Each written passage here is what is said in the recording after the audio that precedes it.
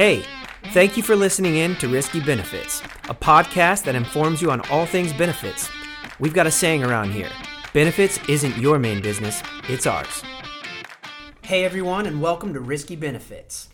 Today we're going to start by talking with Vicki Whaley, and we're going to talk about healthcare basics. Vicki is the Vice President of Service at FBMC Benefits Management Company. And we've got a couple things we want to do on the podcast today. We want to talk about some common terms, phrases that you hear within the healthcare industry, just to promote a little bit more awareness, to help people become more educated consumers within the process so that they can make better decisions, so that they can help out their family members who may be selecting new plans this year, or just be knowledgeable, right? Because then the more education you have, the more impactful you can be to helping us with the system. So yeah, we're going to dive into that. But before we do, what I'd like to do is introduce Vicki and just get to know Vicki a little bit better. So Vicki, how you doing? I'm good, Rick. Thanks for having me today. Yes, of course, and we're really glad to have you on the show. If you don't mind, Vicki, maybe just talk to everybody a little bit about who you are. Tell us about your family and what you do and have done for a living and kind of what you do here at FBMC. Awesome. Well, I've spent about 20 years in the healthcare business, starting off as an HR director and manager, doing everything from, for those small employers out there, you'll recognize this. You do a little bit of HR, a little bit of finance, a little bit of benefits, a little bit of everything. And, I did that for a while and decided somehow I stumbled into employee benefits about 15 years ago. And it was something I had a passion for. So I decided to stick with it and have loved almost every day of it. Now, Vicki, I hear that you're a little bit of a road warrior. Yeah, a little bit. Is that accurate? So talk to me. You have a husband, you have a daughter. I do. What else? Yeah, my daughter's 16. So we are mad on the road right now, and my son is 20. He's in college, and I could not be more proud of my family or the way that they support me in my dreams and my ambitions in life, because I can tell you there's no way better to succeed in life than to have the support of your family and those that you care the most about. So real quick, let's just talk about your ambitions. You brought that up, and I guess it's important to state for the purposes of what you do for a living within the healthcare space, what really are those ambitions as it relates to healthcare, your clients, the community, and how you serve as a member of this community? Absolutely. So I feel like the biggest contribution any of us have in our community is really to drive one another to be healthy, and whether that health is in a physical way or in a mental way, really support one another. When I work with the teams here at FBMC, that's really my goal, to provide leadership to the team in a way that helps them identify innovative type solutions for our employers and for their employees, because health insurance is a risk, and in order to really drive solutions for that, it requires a team effort, and we really have done a good job accomplishing that here.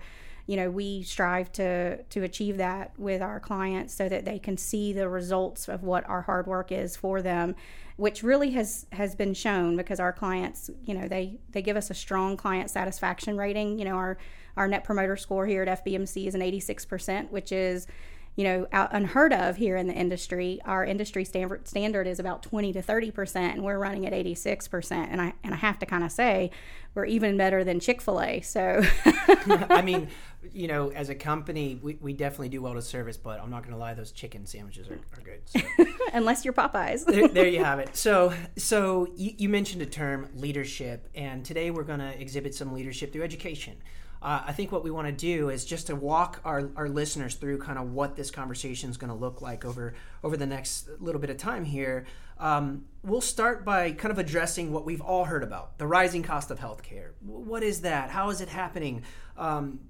Common terms or phrases you've heard like premiums, deductibles, coinsurance. What on earth is that? You hear employers, or maybe your employer, or people talk about plan types, high deductible health plans, copays, and all of these terms some people are comfortable with, and you know what? Some people aren't. So we're going to talk about those things. We'll briefly talk about funding models, which already sounds crazy, so I'm going to hold off on that. We'll talk about wellness. We'll talk about kind of employee ownership and engagement within our plans, and how we can impact our plans in a positive way. And then we'll probably move on just to recap some basic terms and end the podcast. So I just want to set that up so everyone knows a little bit further or more in depth what we're getting ready to get into. Yeah, and so to that end, let's start with the rising cost of healthcare. This is something that if you're an employee, if you're an employer, you've probably encountered either your premiums going up from one year to the next, going home to your spouse or significant other and saying, hey, we lost a little bit of money out of our paycheck because our insurance just went up, right? Or if you're an employer, you probably had a carrier and or a consultant sit down with you and say, hey, just want to let you know that your premiums are going up, and you're probably sitting there wondering how that impacts your budget. Well, let's talk about it. When we talk about the rising cost of healthcare, why is that happening, Vicki? Well, it's funny. There's a lot of contributors to why healthcare costs are going up. You have your everybody has some portion of responsibility with that. Everybody from the BUCAs of the world, your agents out there that are selling the insurance. So wait a minute. The BUCAs? Yeah, so BUCA is a common term used in our industry, and what it stands for is Blues, United, Cigna, Aetna, and Humana. Okay. And those are basically your main carriers, your insurers, so to speak, of health insurance out there. I think that we one of the things our industry loves, by the way, are a lot of acronyms. We fit in as many acronyms as is humanly possible in any one industry, and BUCA is one of the most common ones that we hear when you're trying to refer back to your insurance carrier. But like I said, so your insurance carriers, your agents, the government, the providers, so your doctors, your hospitals, and even your prescription drug companies, but one of the main responsible parties that often gets forgotten about is the employee themselves, the consumer of the healthcare at the end of the day. The system itself is complicated, but at the end of the day, health insurance is not as complicated as we've made it out to be. I tell employees on the regular when we're meeting with them at meetings, hey, don't overcomplicate this. It's no different than your car insurance, right? So in your car insurance, you're covering the risk of having to replace your car, and in doing that, you have a deductible that you have to meet. And if you lower your deductible, then your premiums are going to go up. If you increase your deductible, then your premium goes down. And if you are one of those awful drivers that we see in Tallahassee all the time, or maybe if you're down in Miami once in a while, then the cost of your car insurance goes up because you're using it a lot. So the more you use it, the more expensive it can become. So if I'm kind of repeating back some of what I heard, we use some terms that we haven't defined yet, right? Which we will define. So if you're the listener and you heard the word deductible and you're like, I don't know what that is, hold on a second. We're going to get there. But to really hone in on the overall rising cost of healthcare, I mean, at the end of the day, Vicki, it's kind of like you said about cars, right? The more claims you have and the higher dollar value associated with those claims, one would expect that your premiums at a place of employment are going to go up. Is that accurate? That would be accurate, yeah. So, I mean, in a nutshell, can we say that generally speaking, the costs are rising, A, because there are different parties involved, which you named a lot of the different carriers, you named some of the different party members. You've got these different people within the program that have fixed costs, things that you have to pay for. But then you have these variable costs that you're not really sure exactly what they're going to be, and those are really your claims. Right. And that is what happens when an employer goes to, say, a doctor, they incur a claim, and then that claim gets paid by the insurance carrier. When you add all of those expenses up, that's what contributes ultimately to the rising cost of healthcare. Is that an accurate way to state it? Absolutely. That's exactly what happens. Okay. So now that we kind of set that baseline, you mentioned something. You said deductibles. So what I want to do is just outline some of these phrases and terms we hear, like premiums, deductibles, coinsurance. What is that? Right. So premium's a pretty standard term. It's the amount that you pay in order to have insurance coverage. Okay. It's pretty straightforward. Deductible is, not every plan has a deductible, but the plans that have deductibles, typically what that is that's the amount of insurance or the amount of out-of-pocket expense that you have to pay before the insurance company is going to start paying any portion of it. Why? Why would somebody add that to a plan? So the most common reason for adding a deductible is to put more responsibility onto the member who's using the plan, and ultimately that can drive down your premium. It's kind of like I was saying with the car insurance. The lower the deductible, the higher the premium, and vice versa. So some employers, high deductible health plans became very common a few years ago in the industry, and they became common because it was a way to drive cost more to the employee and to make the employee more responsible, or you'll hear this term a lot, being a better consumer of health insurance. I find it interesting that one of the stats that's out there now says that the average employee will spend 3 hours researching their next TV, and they'll spend less than an hour researching their next doctor to perform their surgery. Or they get the majority of their prescription drug information from Cyndi Lauper on those amazing commercials that you see on TV. Okay, all right. So in essence, an employer could work with a consultant and or a carrier to modify what their deductibles are to help create some essentially consequences that help drive people to engage further to better understand how much is being spent, which should make them use it only when they really need it. Exactly. And by doing that, it kind of tries to hold the cost of the plan down. Is that? Exactly. Okay. One of the things, though, that we're seeing in a lot of the articles now is that, the high deductible health plans came out with that purpose in mind, making consumers be better consumers of healthcare, thus thinking that would drive down claim expenses, because then they felt like if you had ownership in something, you would actually do your research. And what actually turned out to happen was that employees stopped going to the doctor because now they had these big dollar amounts, these big deductibles to meet. The average high deductible health plan is a $2,500 deductible, so an employee has to pay the $2,500 before the insurance ever kicks in, any of their portion of it. And for some employees, when most employees out there nowadays don't even keep $1,000 emergency fund, that can be catastrophic to them. So instead of using the insurance, they stop using it altogether. Okay, so important to know, if you're a consumer out there and your employer has a high deductible health plan, some questions you might want to ask, Vicki. What questions might a consumer want to ask? Well, one of the first questions is, and this was really driven by healthcare reform, was, a lot of your wellness dollars now, or a lot of your wellness expenses are covered at 100%, even before your deductible. So knowing that you can at least go to your PCP for that annual visit. A lot of employees don't understand why their employer is driving them to do these health risk assessments or, these physicals once a year. And the main driver for why an employee would do that is so that they're keeping an eye on any health risks that they may have. Cancer is unavoidable in a lot of cases.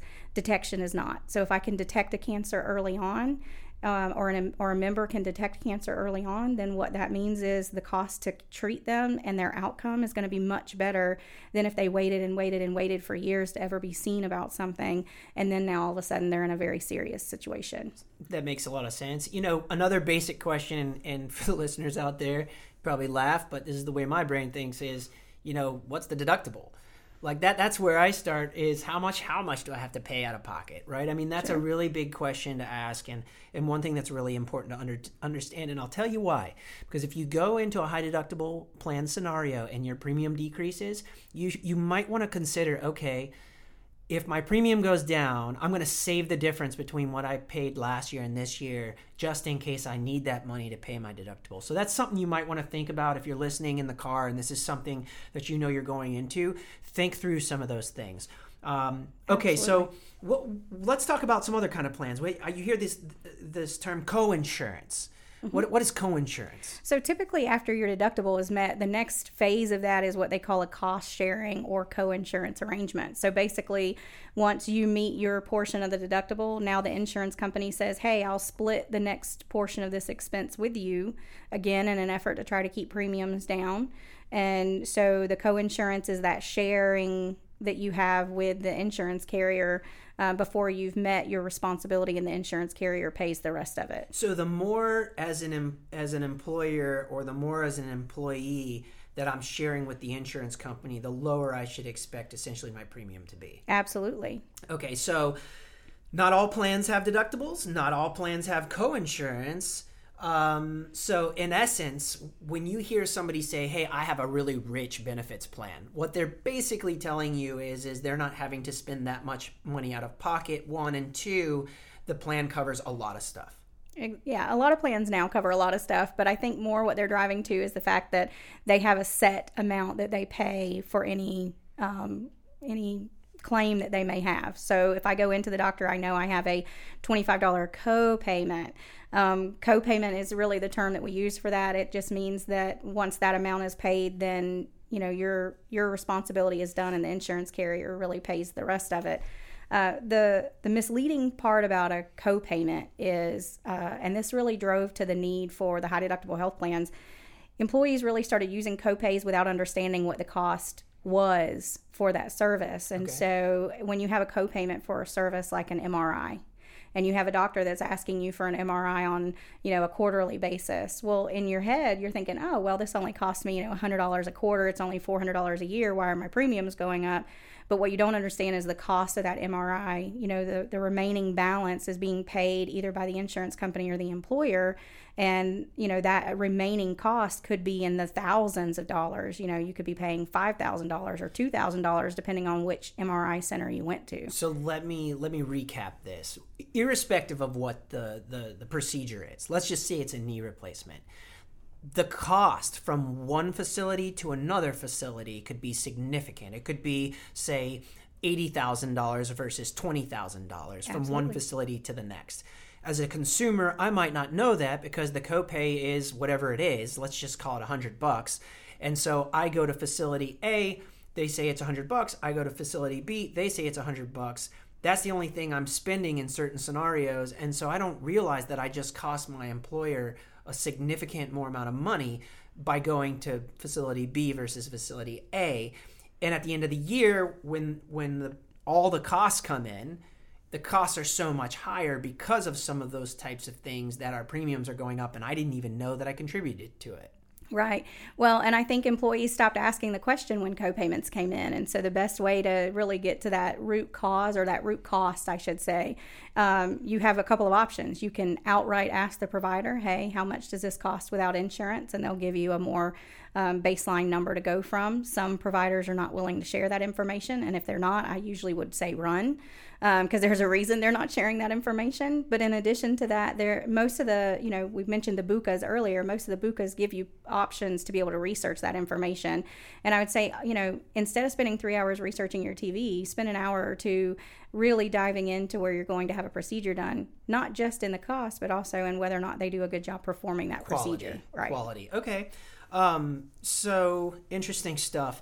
I mean, at the end of the day, I think it's really important for our consumers to just better understand this so that they know how they contribute or don't to certain components of health plan costs and the rising cost of health care. So we talked about some of those basics there. Let's talk about funding models. Now, if you're an employee or you're working somewhere and you're sitting here listening to this, you're like, funding models, what on earth are they talking about? Well, let me kind of create a frame of reference here. When I talk about funding models, I'm talking about something that your employer, or as an employer, you would assess and say, do I want a funding model of A or B for our health plan? So Vicki, talk to us. What are the different funding models are out there? Right. And, what's interesting is right now employers have a multitude of funding models that they can choose from. It kind of goes from a sliding scale, everything from what we call fully insured to self-funded. In the fully insured model, really the BUCA or the carrier is taking a lot of the risk, but they're also taking some of the reward, meaning an employer pays their premium. If the claims exceed the premium, then the carrier pays that difference. If the claims are better than what the premium collection was, then the carrier also reaps that reward from that. And sometimes it's seen in your next year renewal, and sometimes it's not. Sometimes they're still rating your increase up in that second year. And so really employers have less control in a fully insured model. It's really, we equate it here at FBMC to renting a house. Okay. Right? Like it's like you have a landlord, and if the rent goes up, and you don't have any control over it. Okay. Well, talk to me then. What is level funded? So level funding is kind of what we call the baby step to self-funding. It's kind of a shared risk between the employer and the carrier. The carrier gives a little bit more control to the employer. The employer gets a little more benefit from those years when you're saving money, but they also have some cap in their risk for those years that you have bad years in claims. You have some catastrophic, preemie baby or cancer diagnosis that you're trying to take care of. But really where employers have the most control and really can impact the lives of their employees is in that self-funded model. So even within self-funding, you have everything from what we call the ASO model, which means you're kind of sharing some responsibility still with that carrier, all the way through to full self-funding. And there's a whole gamut of solutions in there. But one of the things that I tell employers when I meet with them is there's no one-stop solution. As the healthcare industry keeps trying to say, well, this is the solution for the future, I remind them that every employer is different. Just like every employee is different. Your needs are going to vary based on where you live and based on what's available to you. And it makes a lot of sense. I mean, I guess one of the questions that I would ask if I were one of our listeners and I'm sitting here thinking about it, I'd say, okay, well, Vicki, tell me, why might my employer want to be self-funded? Sure. So one of the primary reasons an employer wants to self-fund is to be able to recoup the savings that they experience whenever they are really investing in their employees. Wellness programs have become really popular in our industry now, and those wellness programs, in a fully insured model, you might see some premium savings, but in a self-funded model, you're definitely going to see those premium savings. And, in that self-funded model, the employer can truly develop a solution that's going to take care of the whole employee. So they save real quick, sorry. So if I am in a self-funded health plan, my employer gets all the people in the plan to be super healthy. Mm-hmm. And because we're super healthy, we have lower claims costs. You're basically saying that the employer is going to not spend as much in the future, so the premiums shouldn't go up, and whatever the savings are on the plan, what happens to them? So those savings get reinvested back into the plan. So you can either, maintain a low premium for a long period of time. You can increase benefits. There's a lot of options with that money once it becomes available, to help an employee really come up with the best solution for their long-term care. And so what happens to those extra funds if I'm in a fully insured plan? In a fully insured plan, all those extra funds go right back into the carrier. Got it. Okay, so that's why, as an employer, I might choose to go in that direction. Absolutely. Well, you know what? Some people like to rent. Some people like to own. Kind of to Vicki's point, there's a model for everybody based on the scenario that they're in. But if I'm an employee and I'm listening to this podcast, I'm kind of thinking, yeah, that's great. That's important to the employer. I feel a little bit better because I understand it. But as an employee, what ownership do I have within this process, whether it's fully insured or self-funded? How do I impact the plan? Absolutely. So, a lot of times employees really underestimate, they think because it's a group plan that they can kind of treat the group plan any way they want. I like to share this one story. I met with an employee one time, and she told me, she goes, my premiums are going up. And so, you know what, I'm going to get the best out of this plan and I'm going to use it. And I said, well, I don't understand what you mean. You told me you're a fairly healthy person. And she said, well, I am healthy, but if I have to pay this premium, I'm going to go to the doctor every single month. And I just kind of, I just kind of was like, well, then we clearly need to kind of go back to Healthcare 101, because you're not understanding that the more you use it, the more you're really going to be driving those premiums up. Now, when somebody's sick, they need the health care, right? But the real goal and the way that employees can contribute to their individual premiums is a couple of ways. Be a good consumer. Don't go in and just pay your copay. Understand what the cost is behind that copayment. When you're researching hospitals, make sure you look for a hospital with a good outcome. That's not always going to be the cheapest option, but in the long term, it saves a lot of money. Okay. Every employee nowadays, they get what they call an explanation of benefits. And I can promise you, having met with employers and employees over the last 20 years, most employees could not even tell you where to find their explanation of benefits, but a lot of information can be derived from that, including how much the health insurance had to pay on your behalf. And sometimes you can even find where, unbeknownst to the healthcare company, because, hey, guess what? They weren't sitting in the doctor's office with you. You're able to see that you got charged for something that did not happen.